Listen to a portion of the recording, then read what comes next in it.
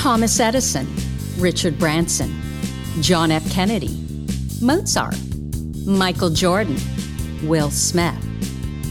That sounds like a list of highly successful titans in a variety of vocations. Why is it that we rarely hear that they have or had ADHD? And you know what we hear even less about? Serena Williams, Emma Watson, Mel Robbins, Whoopi Goldberg, Agatha Christie, Erin Brockovich, Cher. Yeah, the successful women navigating ADHD. And that's exactly why I started this podcast, ADHD for Smartass Women. I'm your host, Tracy Otsuka. I'm a lawyer, not a doctor, a lifelong student, now a coach. I'm also the creator of Your ADHD Brain is A-OK, a system that helps people like you figure out what they should do with their life. And we're here today to talk ADHD, your strengths, your symptoms, your workarounds, and how you proudly stand out instead of trying to fit in. I credit my ADHD for some of my greatest gifts. And you know what? I spy a happier life for you too. So without further ado, a shiny new episode is starting now. Hello, I am Tracy Otsuka, and I wanted to welcome you to episode number 136 of ADHD for Smartass Women. You know, a lot has been said about ADHD and creativity, yet there's no real established link between ADHD and creative ability. Yes, we have studies, but the sample sizes are so small, like most ADHD studies that don't involve medication. But the real problem is it's hard to measure creativity, right? It's not like intelligence where we can refer to IQ tests, although don't get me started about that. I mean, what is intelligence really? So what we do know, however, is that those with ADHD, they have higher real-life creative achievements in the areas that they're interested in. And I'm around ADHD women all the time. They are the most amazingly creative people, whether we're talking about creative in the fine arts, the performing arts, or creative in thought, like entrepreneurs or inventors. We have this ability to make connections. We're just spontaneous, out-of-the-box thinkers. And so the nature of our ADHD brains, it's what actually makes us creative. After all, it's responsible for our imagination. So how can all of that not make us more creative than non-ADHDers? In fact, I believe that all artists fall somewhere on the ADHD spectrum. I believe that about entrepreneurs too. So for all of these reasons, I am just delighted to introduce you to Miriam Schulman. Miriam is an artist and founder of The Inspiration Place. Through her online classes, business coaching programs, and popular podcast, she's helped thousands of artists around the world develop their skill sets and create more time and freedom to do what they love by teaching them how to go from so-so sales to sold-out collections.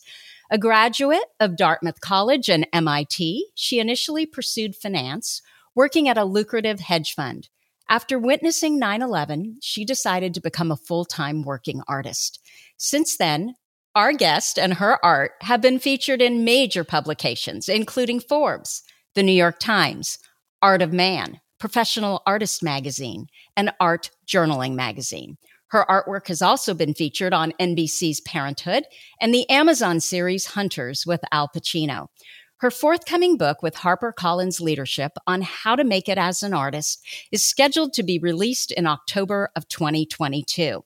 When not working in her studio, you can find Miriam in a museum or spending time with her husband, adult kids, and a tuxedo cat named Ebony. Not Emily, Ebony. Miriam, did I get all that right except for the Emily? Oh my God, you're so generous. Thank you for reading my entire introduction. So fun. You're not supposed to tell people that you sent it to me. Sometimes I have podcast guests, they'll say, wow, that introduction was so good. I'm like, it's what you sent me. Exactly. Okay, so we're going to talk all about what it is that you do and how brilliantly you do it. But first, can we talk a little bit about ADHD? Okay. So is this like coming out of the closet time? Maybe. The good closet. So how did you come to discover that you might have ADHD? All right. So I actually was identified in college as having, they called it a learning disability then. And my official diagnosis was audiological processing, which I assume is related to ADD. I don't know that they gave girls ADD diagnoses back in, did I say that right? Or is it diagnosi? Back in 1987. They didn't. So, but both of my children do have official ADD diagnosis. And, you know, if you have two children who are rabbits, usually the mother's a rabbit. So the mother's definitely a rabbit. Exactly. And I think my ADD is probably worse than theirs, you know, so let me ask you, so you went to Dartmouth, you went to MIT. So what was going on? Clearly you were smart. You had the grades. So what happened and when did it happen? Yeah, it was the first semester, freshman year of college was typical, a disaster. And so tell me, how was it a disaster? This is so common. Yeah, I mean, I can tell you some funny stories that aren't related to ADD, but I'll keep our conversation focused. So yeah, there was like the economics class I signed up for with the Reaganite professor, and I just didn't understand at all what was happening. It's like, I don't get this. So my advisor put me into this honors physics class, which basically meant I was there with students from India who had been taking physics since the first grade because, and I'm not saying that to be funny, it's actually true. In India, it's true. Like they have their math class, their, you know, whatever the different classes are, and physics is a subject that they start very early. And I would do the tests and I was failing the tests. But what my professor had noticed is that a lot of my problems were that I would transpose numbers. I would leave a number off. And he's the one who recommended I get tested. And God bless him. He even then started, before the results came back, he let me start having untimed tests. Mm-hmm. And that made all the difference in the world because now I could take my time. I wasn't making these, what I used to think were just careless errors, but these were processing errors. Yeah. And I wonder if when you're test taking too, that you're a little bit anxious. And so it makes it even worse. That would be my kids. So not both my kids. One of my kids is like actually a really good test taker who has an AD diagnosis, but I'm not going to like identify which kid is which because I don't have their permission to talk about them. But okay. the anxious one, yeah, now I did it anyway. Okay, too late. Too bad. Terrible mom demerit. Okay, the girl gets very anxious with test taking. And I didn't get anxious so much. I would just rush through it and very sloppily do the test. So it's once I started slowing down and not making those kinds of mistakes, I did much better. I'm very grateful to that professor who didn't just assume I didn't understand what was happening. He knew there was something else going on there. Oh my gosh. Good teachers, good professors are everything. Yeah. Truly, you know, when there's any kind of a learning challenge, you know, ADHD, ADD, whatever you want to call it. No, I completely agree. And it's interesting. It almost sounds like you were so smart in high school that you were able to cope just fine. But then once you get up to that next level where you're competing with students just like you, it just gets harder and harder. So this makes perfect sense. I mean, and it's not that I came in with the stellar record. So there was clearly signs that there were dips in my learning profile. You know, I'm really good at some things, but really not so good at other things. And as long as I stuck to what I was good at, I was okay. And there were some slips and slides along the way, but I was able to compensate. And like I said, once I was put into that environment, there was no hiding it. It became obvious. Absolutely. So I want to ask you this. Have you always felt different from others? You know, it's like, I didn't feel different, but my high school would disagree. You know, it's like that. Yeah, so I moved around a lot when I was growing up, and like a new school every few years. And one of the things that people used to tease me about is they would call me Space Cadet. And then my sister got the same, who probably is, actually, I think she has a diagnosis, who we could also assume is ADD because we're a family of rabbits. You know, so she would also be called Space Cadet. We were like the Space Cadets. That was what people made fun of us for. And I still do it. My husband's like, honey, are you even listening? It's like, no, I'm on this other planet right now, having my own party. My son used to say with school that, so my son succeeded because he said he would go into space, but he always remained in orbit of what was happening in the classroom. Oh my gosh. Well, on your podcast, I've heard you mention a couple of things that just, of course, sets my radar off. And I'm thinking, oh my God, she's totally ADHD. So first of all, you're an absolutely lifelong learner. And I think I actually heard you use the term absolutely before it. The funniest one, though, was because I can so relate to this. You mentioned that you don't like to wear what everyone else wears. It's really important that you're original and individual. Yeah. How's that related to ADD? Please tell. Oh my God, that's totally ADHD. We are so original. Yes, originality is so important to us, assuming that we're totally comfortable in who we are. I mean, certainly there are those of us with ADHD who just kind of want to fit in. But I believe that all people with ADHD, we are meant to stand out. And when we try to fit in, that's where we get into trouble. But yes, absolutely. I'm so bad that if it's some major event, like I will not even go buy off the rack. I have to have it made, even if it means I have to make it, That's because awesome. You don't want to show up, looking just like somebody else. Yeah, it's very important to me now, but I've had moments over the years where I was less evolved and I would be very upset that I didn't get the memo about what the other women were going to be wearing to whatever it was, Little League games. Like, I like really, well, I live in a highfalutin town, which I think you do too. You're from Palo Alto? No, I wish I was from no, I live in the country. I live in a little podunk town called Pengrove in Sonoma County, but it's, it's all properties and acreage. So it's nice, but yeah, it's not highfalutin. Okay. Well, for better or for worse, I do. And I didn't understand that, like, yeah, they're all events. It's like, I didn't realize like the dress code was going to be quite so high touch here.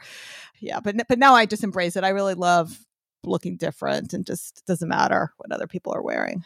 So I'm the opposite. I am always overdressed. And so when you come from a little country town and you show up at the soccer games, in full dress and hair and makeup, yeah, you look kind of ridiculous. Well, I've done it both ways.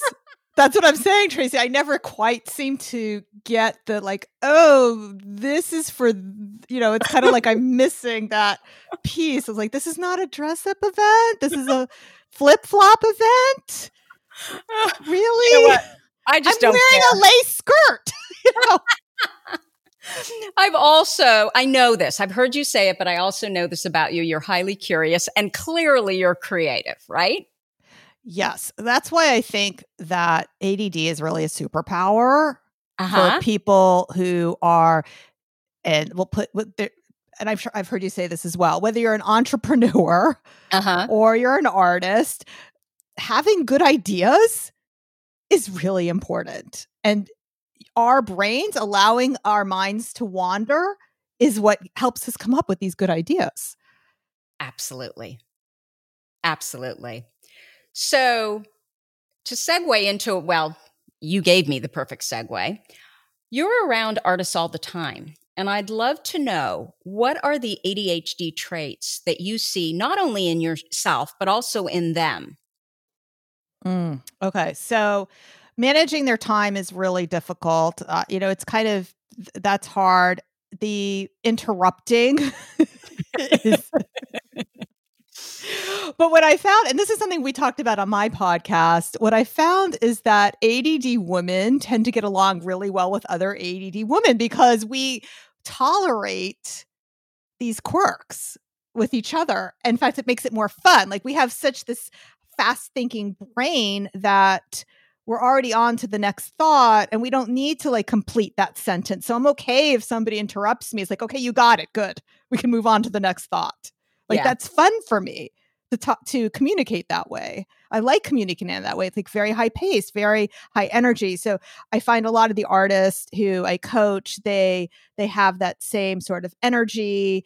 Where they struggle though is, as you say, doing things that are outside their zone of genius. And when you are an artist, you are an entrepreneur, you are running a business. And it's very difficult to be successful if you're only focusing on the art. If you're only focusing on the art, it's a hobby.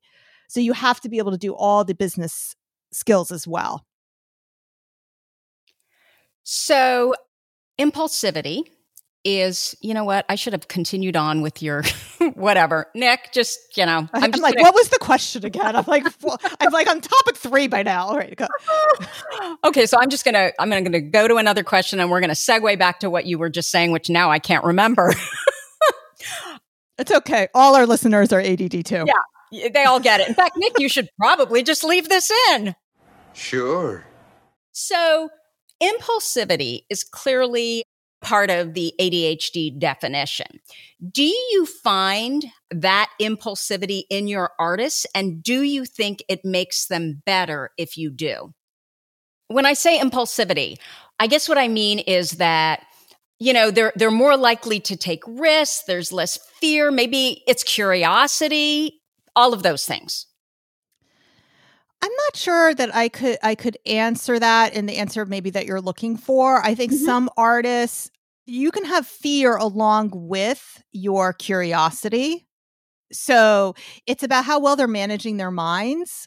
And they may be able to express themselves with their curiosity through their art, but then they're having trouble having that same risk taking with social media or sending out emails or reaching collectors. So on their profile, they may have this strength that is making them an incredible artist. And so what my job really is to teach them how to tap into that and say, hey, I have the same curiosity and the same experimentation that you do with creating the artwork as you do with your marketing.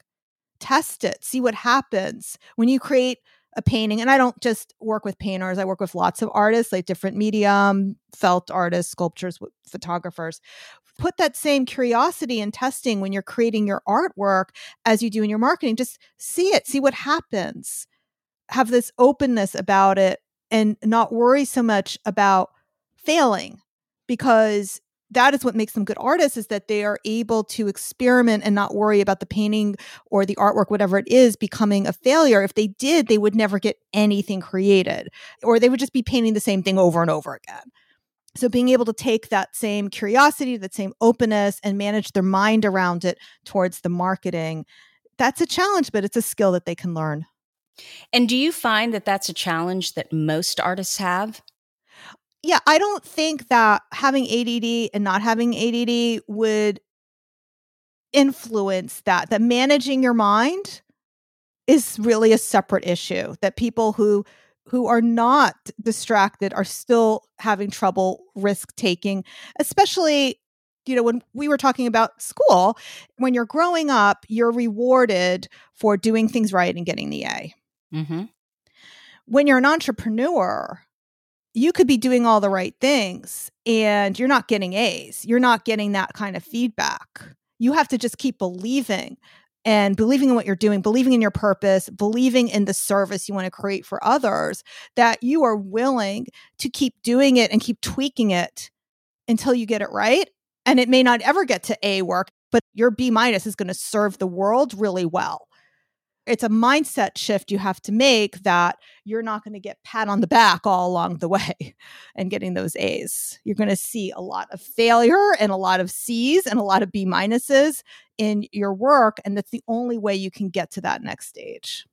So talk a little bit more about, you've mentioned managing your mind a couple times. And I know that ADHD women definitely struggle with imposter syndrome. Is that part of it, where you're just always questioning? I didn't know that was part of my problem. but I I'm struggling now with the book writing, Tracy. So I didn't have imposter syndrome around being an artist. I didn't have it around being an art teacher. I didn't have it around coaching. But this... Can I ask you, though, here I go interrupting you, is that because of interest? There's less interest there than in the other areas. In writing the book? Yeah. I think it's just because you've lived it. You know the story. It's not as fun. It's a really good question. There's just a lot of I've never done this before energy around the book writing, where everything else I've done, there was a progression that I could step into the baby pool and then go slowly into the deep end. And I just feel with writing this book, I was just wondering if your listeners know, but you did say in the introduction. So I'm writing a book and the whole thing feels like you just jumped off the high dive. Here we go. I had a meeting with my editor. Like I thought it was the kickoff. It was the kickoff call with my editor and my agent right after we signed the contract. And they said, okay, your manuscript is due in December. I was like, wait, you mean you're not going to check in with me between now and then? What? I'm just supposed to go and write the book. They're like, yeah, that's right. I was like, oh, well, and really especially scary, especially with the ADHD brain, right? I mean, that's just such a big goal. And how do you chunk that down? And yes. And like you said, it's also visible. It's not like you get to practice, right? You are going out there. It's a major publisher. I get it. Yeah, that's what I said. Like I'm already. And then I reached out to a lot of the authors from the same publisher and they're like, oh yeah, I have a ghostwriter. I was like, okay, maybe I need one too. All right. No, I'm writing it. I'm enjoying the writing process, but it's so interesting how much on my own I feel with this. It's like, it's not school. It's not like, okay, chapter 1 is due this week and chapter 2 is due in 2 more weeks. There's no structure. Yes. And I'm creating my own structure around it. So, but I'm working really hard to fight that imposter syndrome because I had so many moments where I was like, okay, I'm just going to have to call the editor and let them know they made a big mistake and I have to send my advance back, No. It's going to be amazing. Of course it will be. Of course it will be. You're going to write it. So talk some more about managing your mind. What does that mean? A lot of it has to do with recognizing that not all your thoughts are true. Oh, totally. Okay. So we're having, and I don't know the research, maybe you do, like you have something like thousands and thousands of thoughts per day, right? We're constantly 60,000, which I cannot even believe. Yeah. I was going to say something like that, and then it doesn't sound believable. But yeah, 60,000 thoughts a day. And not all the thoughts you're going to have are helpful. Sometimes you're going to have thoughts that it's like, whoa, this thought like, oh, I'm just going to like drive my car into the barrier right now. Like you just think that, like these weird things you just suddenly start thinking. So when you have thoughts that are not helpful, if you have anxiety, there is a tendency, and this may be something that's related to the ADD brain, is that if you hyper focus on those negative thoughts and you start perseverating on a negative thought, that can be very damaging. It's totally ADHD. We call it ruminating. Thank you. Yes, ruminating on thoughts. So it's about changing that tape player in your brain. And what I like to do is when I'm having a thought that is particularly negative is to become the observer of my thought. So I think Eckhart Tolle talks about this. It's like you're not your body. You have a body. You're not your mind. You have your mind. You're not your thoughts. You have thoughts. So if I'm thinking a thought that's very negative, such as with our example, I don't know how to write this book, then I flip that by saying, I'm thinking the thought that I can't do this. I'm thinking the thought that, and you insert your negative thought there. When you become the observer of your thoughts, it takes the power away from it. Does that make sense? Yeah, it totally does. Basically what you're saying is you're coaching yourself, right? So you are thinking about what you're thinking. And I remember reading this article where if you can feel like there is someone above you, and I've always adopted this, I've always felt like this, like I have a parent above me that is looking down on me and protecting me and chatting with me about what's really going on. Does that make sense? 100%, 1000%. In fact, today I actually had the situation where somebody in one of my programs had asked a question, and my first thought was, oh, I want to ask my coach what he thinks. And I was like, no. You don't need to do that. What do you think he would say? And then in my mind, he told me what to do. Of course, who knows if he would give me good advice or bad advice or what actually he would have done. But it's the same concept you're talking about. It's like kind of asking and if I was really going to be woo about, like asking your spirit guide, asking the universe, asking whatever it is you are thinking, that there is kind of this higher self that you have that you can tap into. What would your higher self tell you to do? If you're saying to yourself, I don't know, asking yourself, well, if I did know, what would I do? Yeah, absolutely. And I think what we tend to do with our ADHD brains, because of, the impulsivity, is we just react. We don't pause, right? Long enough to even consider that, guess what? We know the answer, right? Yes. And I want to know if you agree with this statement. I feel like, I say this all the time, you are the expert on you. We go to everybody else asking for their advice. And if we would just pause long enough to pay attention to ourselves, we know what the answer is in most, if not all cases. Oh, that's so true. So I want to know, I love what you're talking about here. It's not where I thought we were going, but to me, it's always about mindset, and especially with the ADHD brain that tends to ruminate. I completely agree with you. Just because you think something does not mean it's true. And so my first question for myself is always, I think something, and I'm like, wait, is that really true? And usually it's not. Yeah. So I'll have a bumper sticker that says your thoughts aren't true, or don't believe your thoughts. Do you have one, or you're going to get one? I think I saw one, like, don't believe your thoughts or something like that. Yeah. But the thing about it, though, Miriam, is so many people, they don't even realize that they can control their thoughts. That it's almost like we just feel like our thoughts just keep going, and it's all true and it's all real. Yeah. And that's the greatest work that I do when I'm coaching. And and you may have this experience too, Tracy, is really helping my clients understand that what they believe is true is very often a story they've made up. Mm-hmm.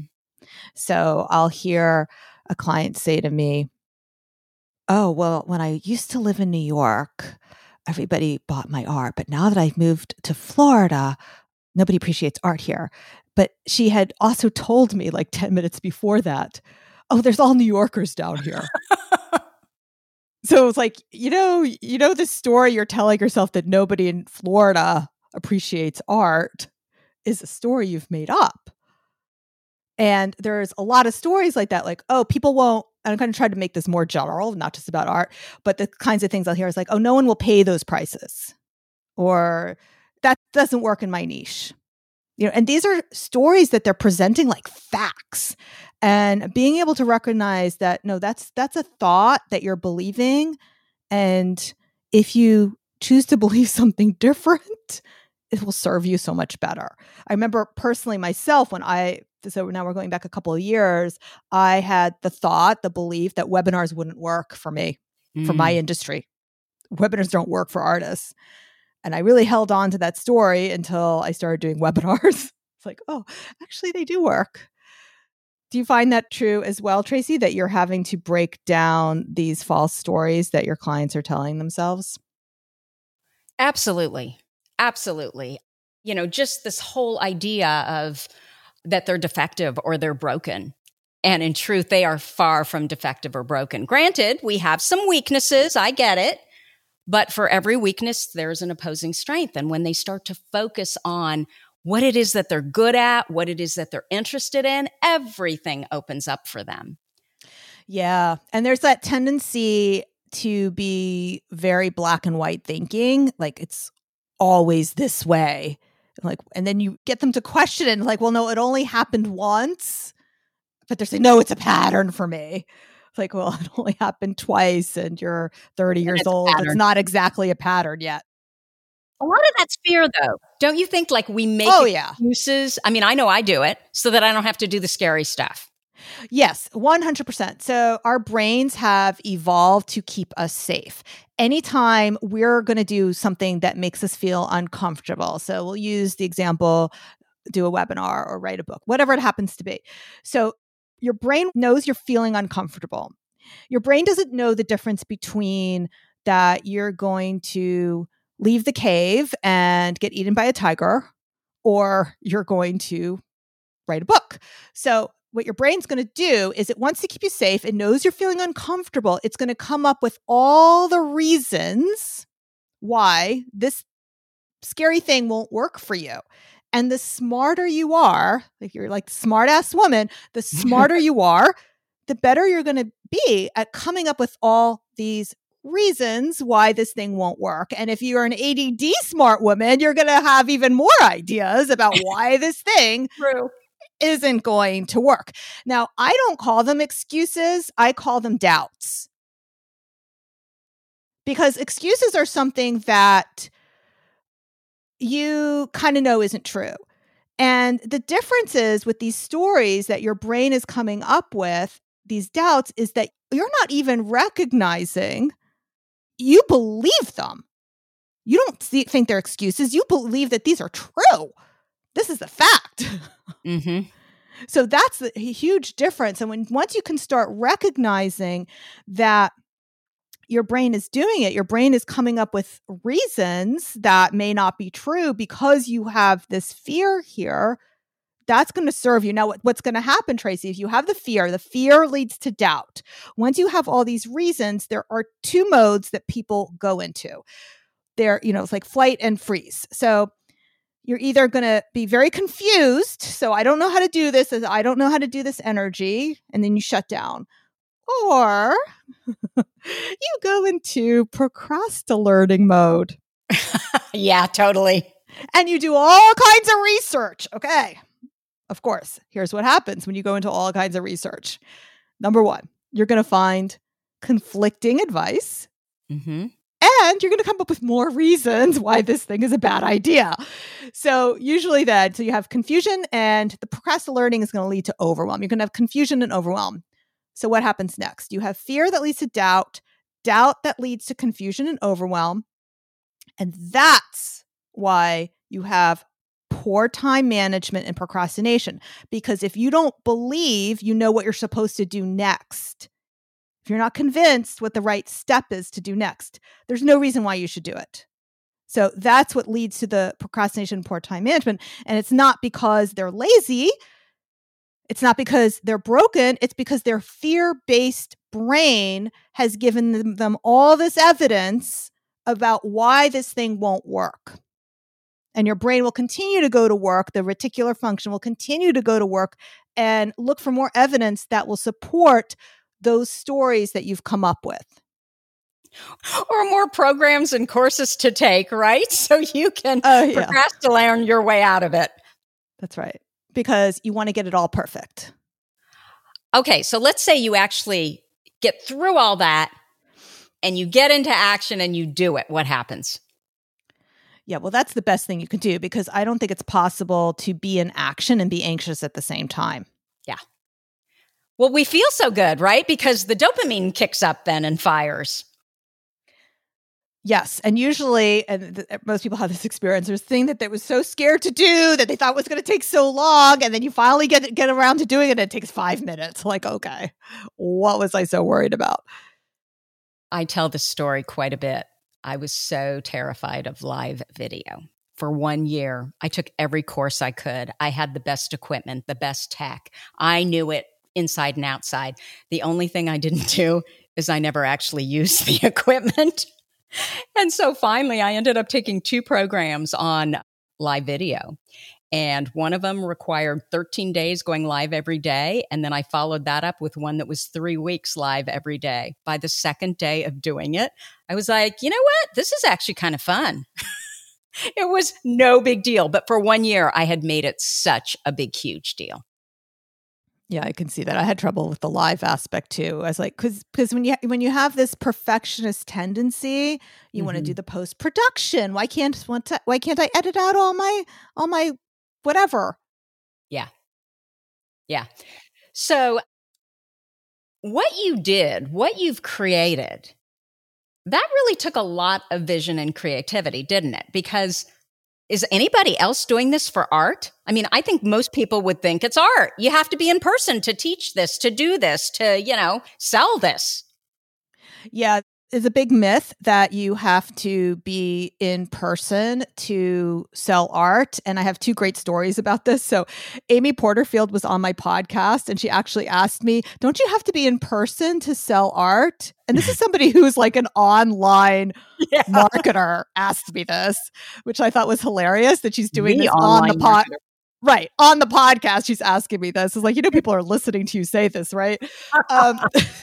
So then the other story I want to tell, this just happened recently. So you actually may be familiar with the artist Julie Mehretu. She was at the Whitney. Did you get to go to the Whitney when you visited your kids? I know you went to the park that's right next to the Whitney. Maybe you didn't. Yeah, and all I can remember at the Whitney was the banana that was nailed to the wall. All right. I did not see this artist. I'm not aware of this artist. So so here's our cultural moment for your podcast. I'm a Luddite listeners. for artists. Okay. All right. So Julie Mehretu is a Ethiopian-born American artist. She has a retrospective at the Whitney, and she just sold a painting online for $6.5 million. Wow. Goosebumps. So, yeah, I think that's a record both for her as an artist. Like that's the highest value she's ever received for her art, and it happened online. So the fact that you have to be in person to sell art, completely untrue. And so is that what you do? You teach artists how to sell their art online? Well, that's one thing I teach them. I teach them all the aspects of selling. So I think it's really important to get the experience, and thank God everything's opening up again. But online is meant to simulate what happens in person. So you can definitely simulate the experience online. But for those who don't have that in-person experience, I think it's highly valuable to figure out if you have a marketable style. You can do it online. Of course you can. But the learning curve is much faster when you're getting that real-time feedback. It's like market research when you go in person. You get it so much faster. So there's that aspect. And then the other thing you had asked me, Tracy, was about the online teaching. So that had almost happened to me by accident. I was selling my art online, and somebody on Etsy reached out to me and asked me, do I teach an online class? And this was back in 2012, which doesn't sound so long ago, but in online years, it's kind of like dog years. It is. Oh, it's like, forever ago. Right. I was like, wow, I didn't have this in 2012. So she said to me, do you teach online classes? I was like, what is that?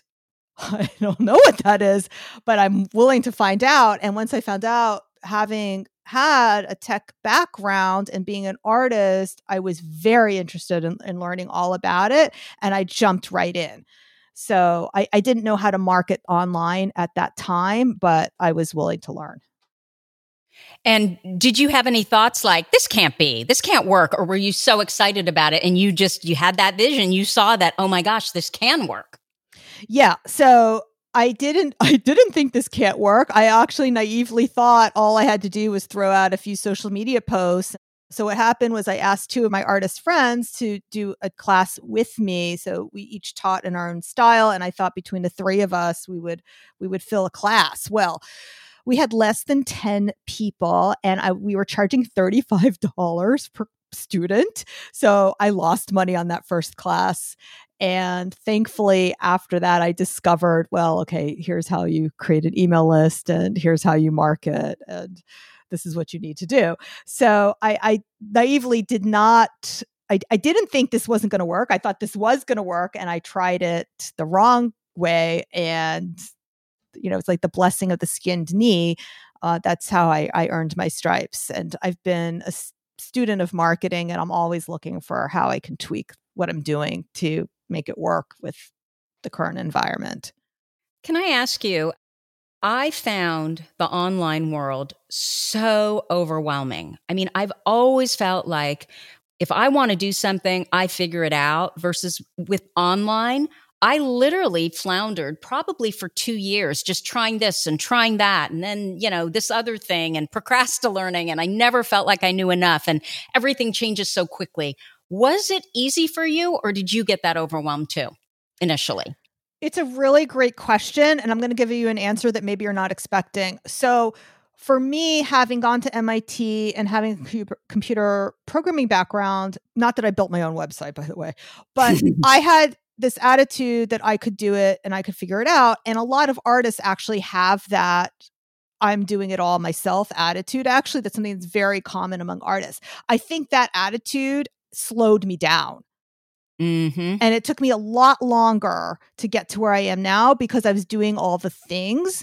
And it's only as I begin to let go and hire support, and not just the VA, but like outsourcing things, outsourcing Facebook ads, outsourcing this. I don't edit my own podcast. So the more I got help, then the faster I grew. And trying to do things myself and knowing how to do things myself was actually a curse.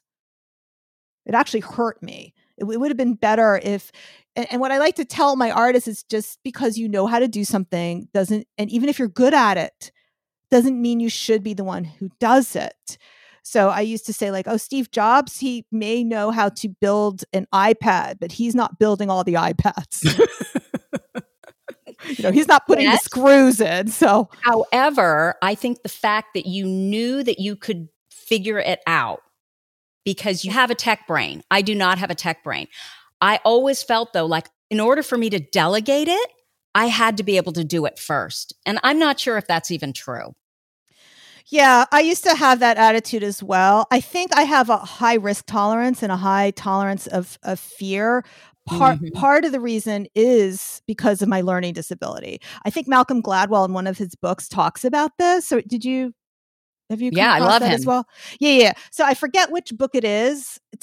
Maybe it's Outliers, where he does talk about how there are so many people on the top of their field who have different types of learning disabilities because we're used to failing.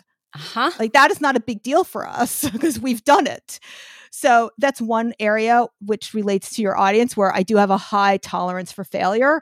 But the other area, which Malcolm Gladwell talks about in this book as well, is my father passed away when I was 5 years old. Oh, so that set me up as well for having a high tolerance for risk and failure. So Gladwell talks about one example where somebody had lost a parent and how and all the research, but it's basically what they found in general is that whenever you see survivors that they develop this resilience, I said resistance earlier, resilience, and well, that too. Yeah. And sometimes I say to myself, I don't know if you've had this thought as well, like my kids who've had this kind of charmed childhood in the highfalutin town and everything, and they didn't have to move every 2 years, and they have both their parents and all the things a completely different life than what I had. Sometimes I say to myself, it's a good thing the pandemic happened because otherwise nothing would have ever happened to them. Yeah, like it's like there's some lessons here, and hopefully they're coming out a little more resilient. Absolutely, I completely agree with that. I see that in my son who, 3 high schools in 4 years and just, fail. And a couple of weeks ago, he looked at me and he said, I do not regret one thing that has happened. Because of this, I am resilient and I know I can figure anything out. Yeah. And if you've literally led this charmed life and you've gotten A's in everything. And well, my daughter, she went to one of those, highfalutin schools, and I think there are a lot of kids like that who just basically had everything handed to them. They've never had to build resilience. They're super bright, in the areas that school tests. And then they get out into the real world and life's a little different, right? Yeah. I think Angela Duckworth talks about that as well in her book, Grit. Mm-hmm. She talks about like the students who or straight A students, and suddenly get to college and they have the first challenge that comes along, they fall apart. Yeah. Because they don't have that resilience that they need. Whereas other students who maybe had to struggle for whatever reason do better. So the struggle is a gift. Makes sense. Okay. So I have one other kind of more artist creative type question that I really wanted to ask you. So we know that society basically values efficiency and productivity. We know that certain subjects are more valued in school than others, and sadly, creativity and subjects that encourage creativity sometimes get, pushed by the wayside. And Ned Hallowell and John Rady, in their new book, ADHD 2.0, they talk about, and other, ADHD experts as well, they talk about the importance of creativity to our brains, the fact that, we need the right creative. And if we don't have it, we don't do well. And so my question for you is, do you find that with yourself and, of course, your artists, that when you can't practice your creativity, whatever your creativity is, do you find that you get down, maybe sometimes even a little bit depressed? Oh, 100%. You had said that on one of your podcast episodes, and it's 100% true that when we are not creating something, that we do get depressed. But that doesn't mean you always have to be creating art. I consider everything that I do now my art. My book is my art. My podcast is my art. My online classes are my art. But I'm always in creation mode, and that keeps me really happy, is creating new things. It's like therapy, isn't it? Yeah. I mean, it just gives me purpose in my life to I'm creating something that didn't exist before, just with the power of my imagination. And that's what art is. So whether your art is your business or it's something that people recognize as fine art, it doesn't matter. It's you're creating something from the power of your imagination, from the power of your mind. Totally. Yeah. What flashed through my mind is that it's probably the best somatic therapy you can do. Getting out of your head, into your body, using it, getting into action. Okay. So what do you think the key to living successfully with ADHD is? That's a really great question, Tracy. I think it's about finding that one thing that lights you up, that finding that your hedgehog that you can do really well and that lights you up, and not worrying about being good at everything else, and just letting go and giving yourself grace that you don't have to be perfect in everything. It's City Slickers. Probably most of our audience is like, what is she talking about? Did you see that movie, City Slickers? Of course. I mean, we're the same age, and I keep thinking our language is so 50-year-old woman language, even highfalutin. Who uses that word anymore? I know. It's I feel like that word. Exactly, like my grandmother.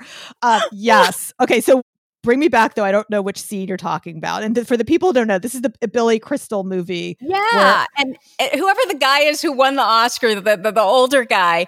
Yeah. And did push-ups with one hand when he won the Oscar. Yeah. The Marlboro man. Yes. He was trying to teach Billy Crystal and whomever his sidekick was. There were three of them, right? Right. Billy Crystal's the only name we're going to remember. Yeah, right. Exactly.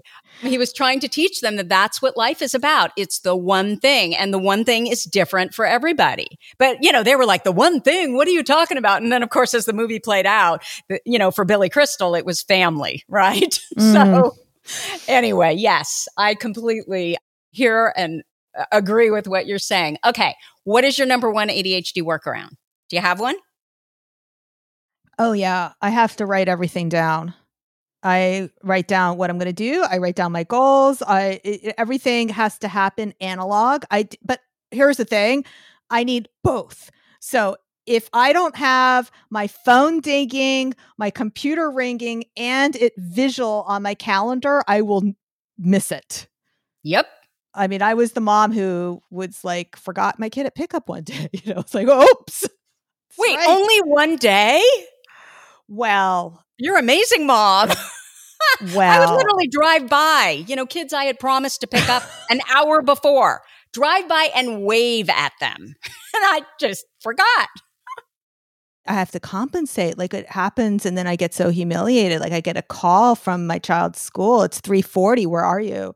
It's like, oh, I was in the basement packing my kid's camp trunk. So I was like helping him the whole time. I didn't know he was waiting for me at school. I had no idea it was 3:40 already. I lost all track of time. So having all these extra systems in place so that it makes it so hard not to do what you're supposed to do.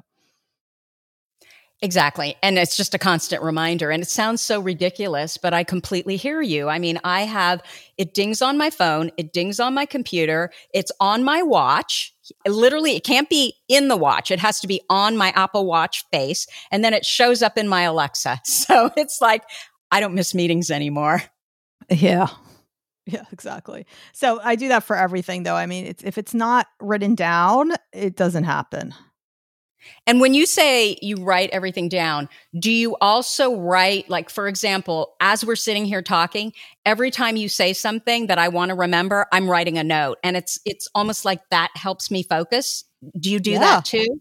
Yeah. There's a doodle right now that says 146 on my notebook right in front of me. And that is because, and there's like a fancy doodle around the number 146. And that's because you were on podcast episode 146. And it's all fancy because you're an artist. It's not that fancy, but it's mine's ugly. But the doodling is actually, I'm glad you brought this up. I know we're trying to wrap up the episode, but in high school, that was how I stay focused. Is I would draw all my teachers. Oh my gosh. Really? And that's how I developed my skill as an artist. Was I would be drawing my teachers in class because that's what kept me focused. And so did they ever come over and see their image there? And oh God, no. Because sometimes I would draw animal bodies on them. Oh my God, you're so funny. Okay, so Miriam, are you working on something that you want to tell us about? Okay, well, the book is not coming out till October 2022. So, but sooner I would than love. You think. Yeah, right. Exactly. And I told my editor, please don't give me such a long deadline. The original deadline was April. Like, come back in April when the book's finished. It's like, no, that will never work. But what I'd love is your listeners to come actually listen to the episode that we did together. It was one of my favorite episodes, 146. So it's the Inspiration Place podcast. I would love for them to come over there and have a listen. Literally, that is what you want to talk about? Where can they find you if they want to know more about you? That's so lovely, though. Thank you. Oh, you're welcome. But you see, I have an ulterior motive. I figured. Podcast is my gateway drug. So people who come to my podcast, though, and they get indoctrinated to what I have to say, those are going to be the ones that I work with. Those are the people who join my programs.